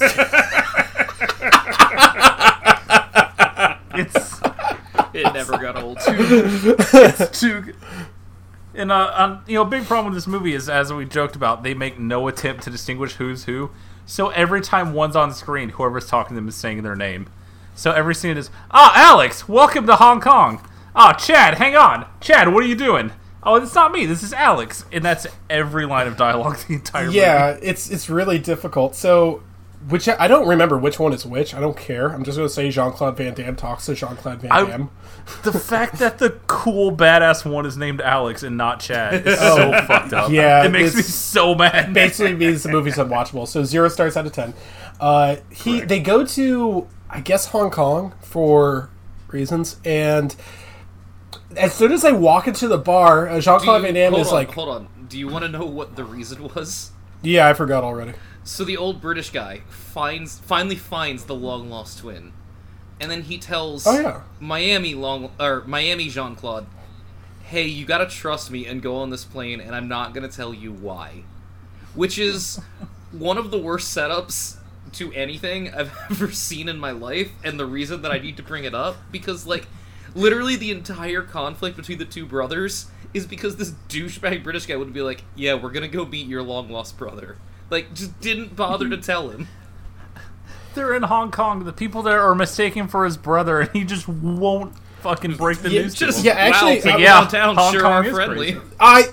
You stole my fucking joke. I was about to say that because as soon as he walks into that bar, some guy comes up to him and yells at him in Chinese and hands him a wad of cash. And I was about to say, I actually literally wrote down the words. Wow, people downtown sure are friendly. This is why the one that sucks is named after you, dickhead. So he walks into like the back room and sees a hot blonde, and she has two fingers deep into his grundle. And then he gets knocked out by himself, and he says about himself, I would never wear black silk underwear. And you know what? I could go for a pair of black silk underwear. I bet it feels really good on my dick and balls. Shame you'll never know, Chad. You know, thought things were going well between us. Okay, so we should also talk about some of the other physical differences between Chad and Alex. Yeah, let's do it. One of them is 6 feet tall. The other Time to air this isn't. out, finally. One of them dresses like Mad Max, and the other dresses like Randy Rainbow. Clear winner there. Let me see. I have to admit, I kind of stopped taking notes for a bit. They only have sporadic notes. At one point, they're fighting on a boat, right? And the boat, there's like a car, right? And there's like a car on the boat. The boat's transferring cars, and Alex is the badass version of Jean-Claude Van Damme, and he looks at like one of the bad guys who's about to like kick in the face, and the guy's like, "Oh no, please don't kick me in the face!" And he just goes like, "Ugh," and tells him to like run and jump in the water. The guy does so, and as he runs past the car, he hits the side mirror, which is clearly made of rubber.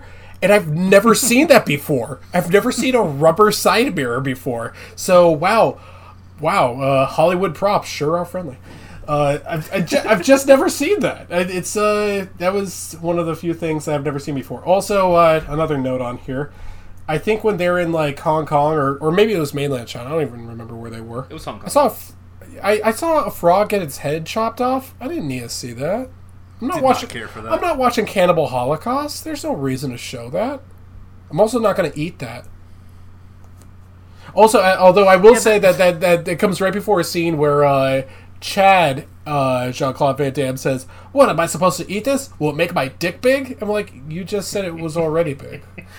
He says Typical and then just Chad looks at trying- other Jean-Claude Van Damme, and they just stare at each other, and then the scene ends. I mean, it's really ominous. I have to say, it's a typical Chad move, trying to hog all the big dick energy for himself.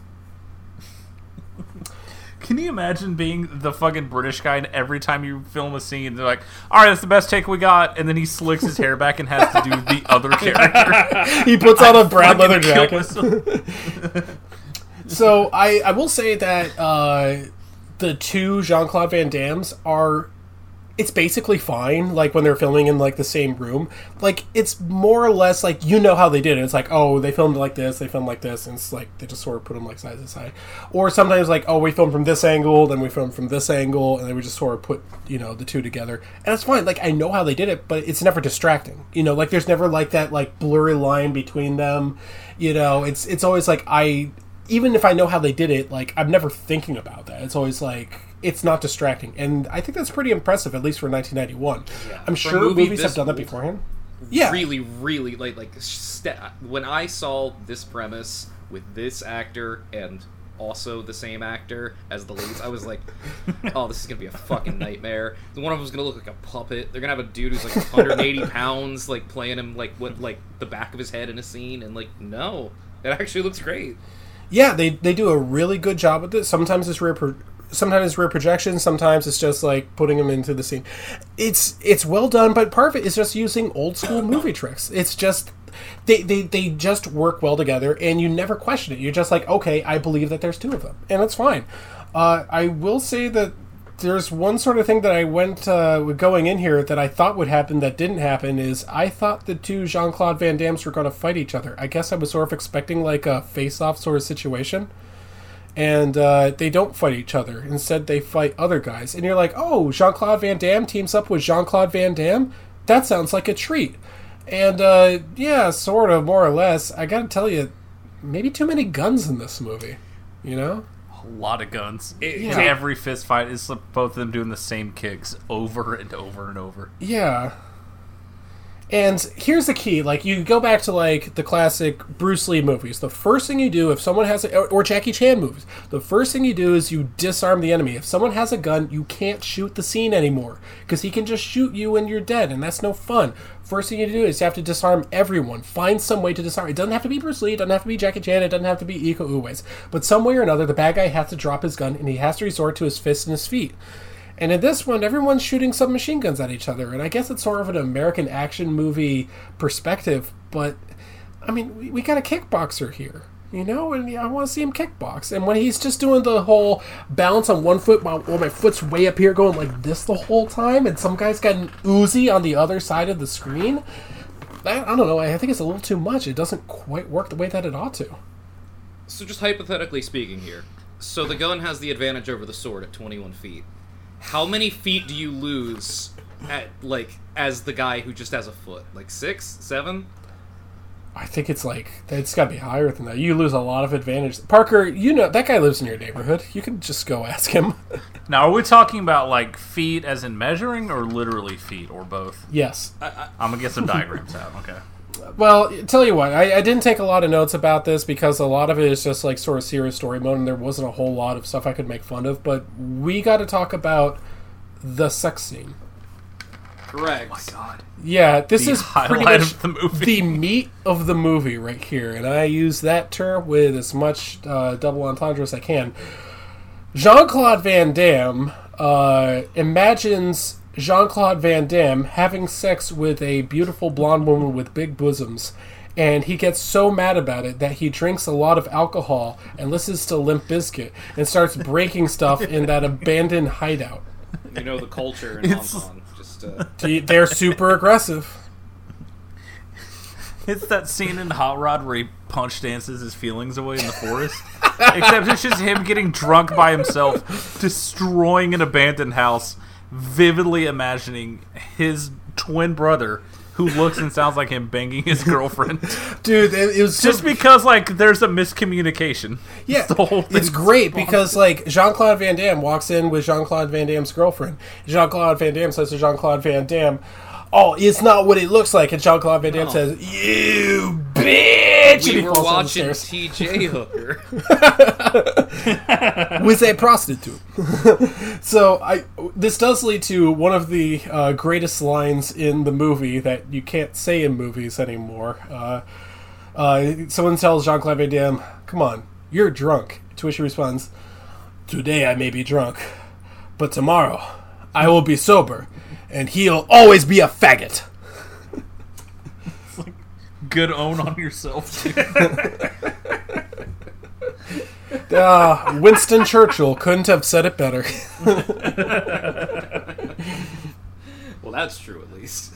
Yeah, well, are there any other notes? Because the last note I have is on the very, very, very end of the movie. I mean, Oh my god. so first of all, why does this movie have like 20 bad guys? I don't understand like the bad guy Very hierarchy. good Like I know there's a lot of them, but like normally if it's like he's going up against like the criminal organization or whatever, I understand who's at the top. But like, is the other British guy at the top? Is Bolo Young like 7th? Like how does it? What? How does this work? This movie is about an hour 50.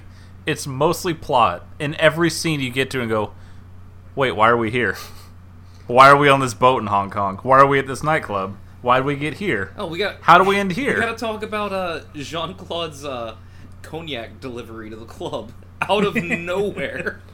I don't even remember That that. definitely feels like 3 deleted scenes. Like, why do they both dress the same? Why does no one know that the other one's there?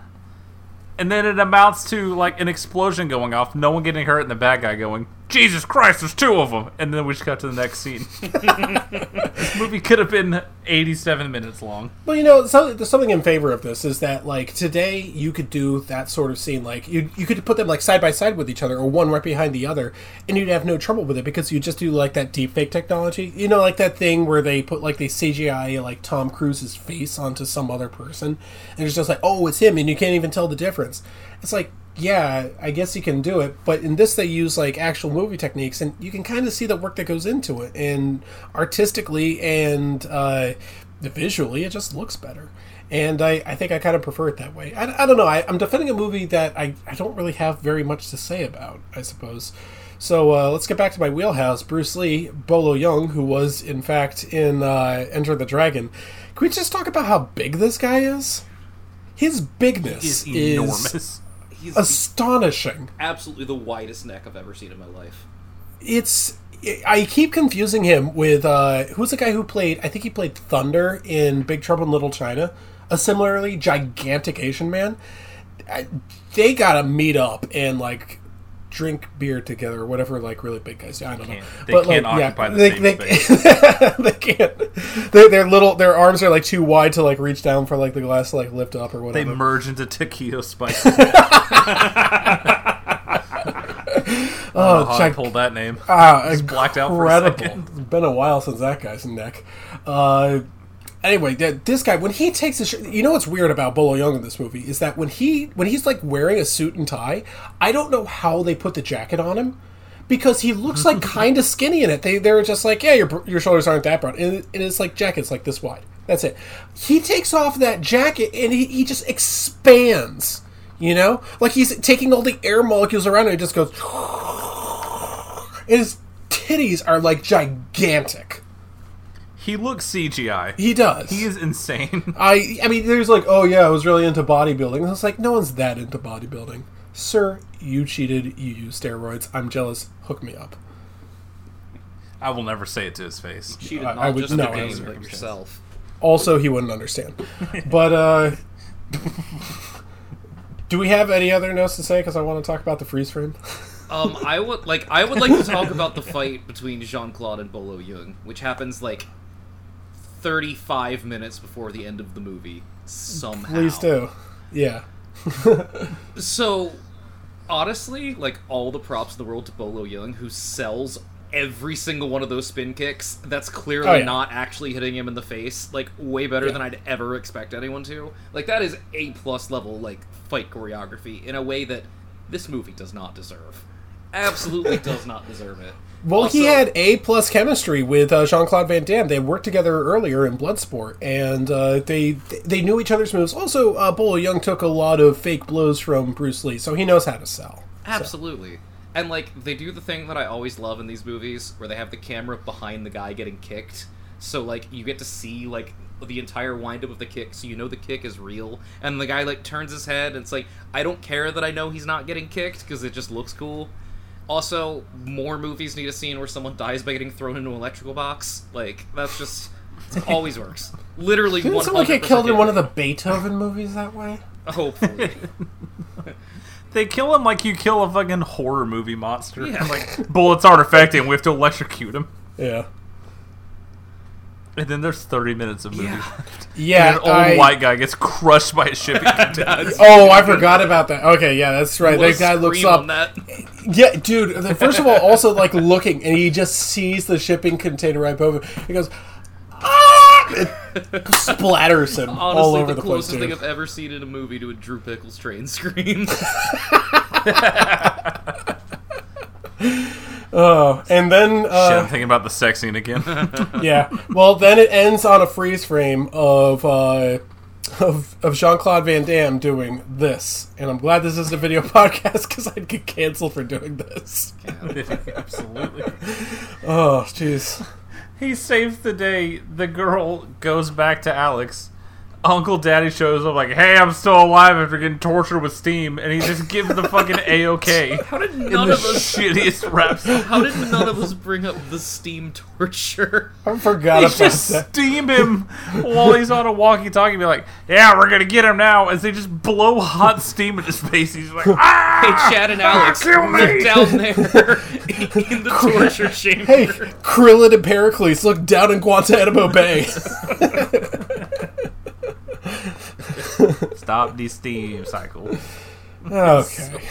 Yeah, okay, so the main takeaway from Double Impact is it's a great idea. You know, 2 Jean-Claude Van Dammes, that's double the fun. That sounds like a treat.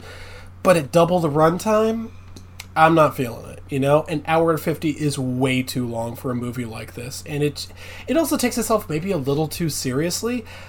You don't really make any jokes about this? I could use a few more jokes about 2 Jean-Claude Van Dammes. Don't get any of them. Just such a... You've got to know what your limits are as an actor. Like, you cannot take on... Yeah, I'll be 1 and 2 on the fucking call sheet. Let's go. You have to know your fucking place. Because this is, like, still around prime Van Damme. Like, we're not even at hard target yet. He's still got some good shit left in him. But you watch this, and you just see the wheels start to fall off. You're like, oh, this is where it's going to start falling apart. Like, Because he is really... He's got a co-writing credit. That is bad news bears for your movie. And a production credit, I believe. like, Yeah, that's... So my thing is, like, when Alex shows up, the English accent or the American accent starts to disappear a little bit, and it becomes about as unintelligible as Gerard Butler in Tomb Raider: Cradle of Life. You know. or any other movie. Callback. Or now I'm thinking about when Gerard Butler landed on that Chinese like houseboat, and the only thing they're trying to watch like Chinese SpongeBob. Oh yeah, come here with the terracotta warriors. You gotta know it. They wanted to tell me why.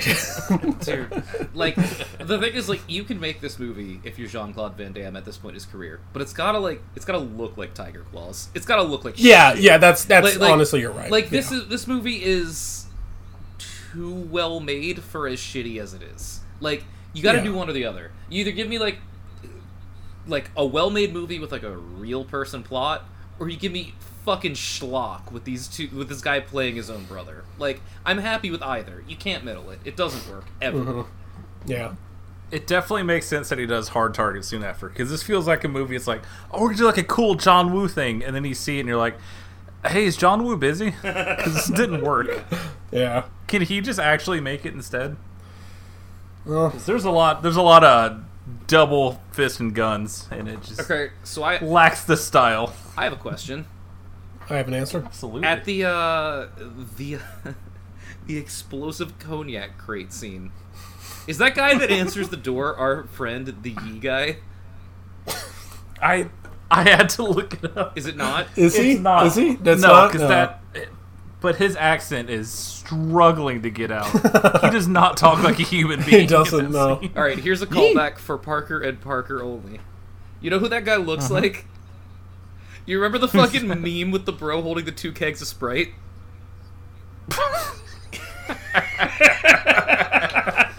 Fuck. So, anyways, Jean-Claude Van Damme shows up, and Broseph Brad's at the door, and he stops him. Oh shit. Again, literally only for you.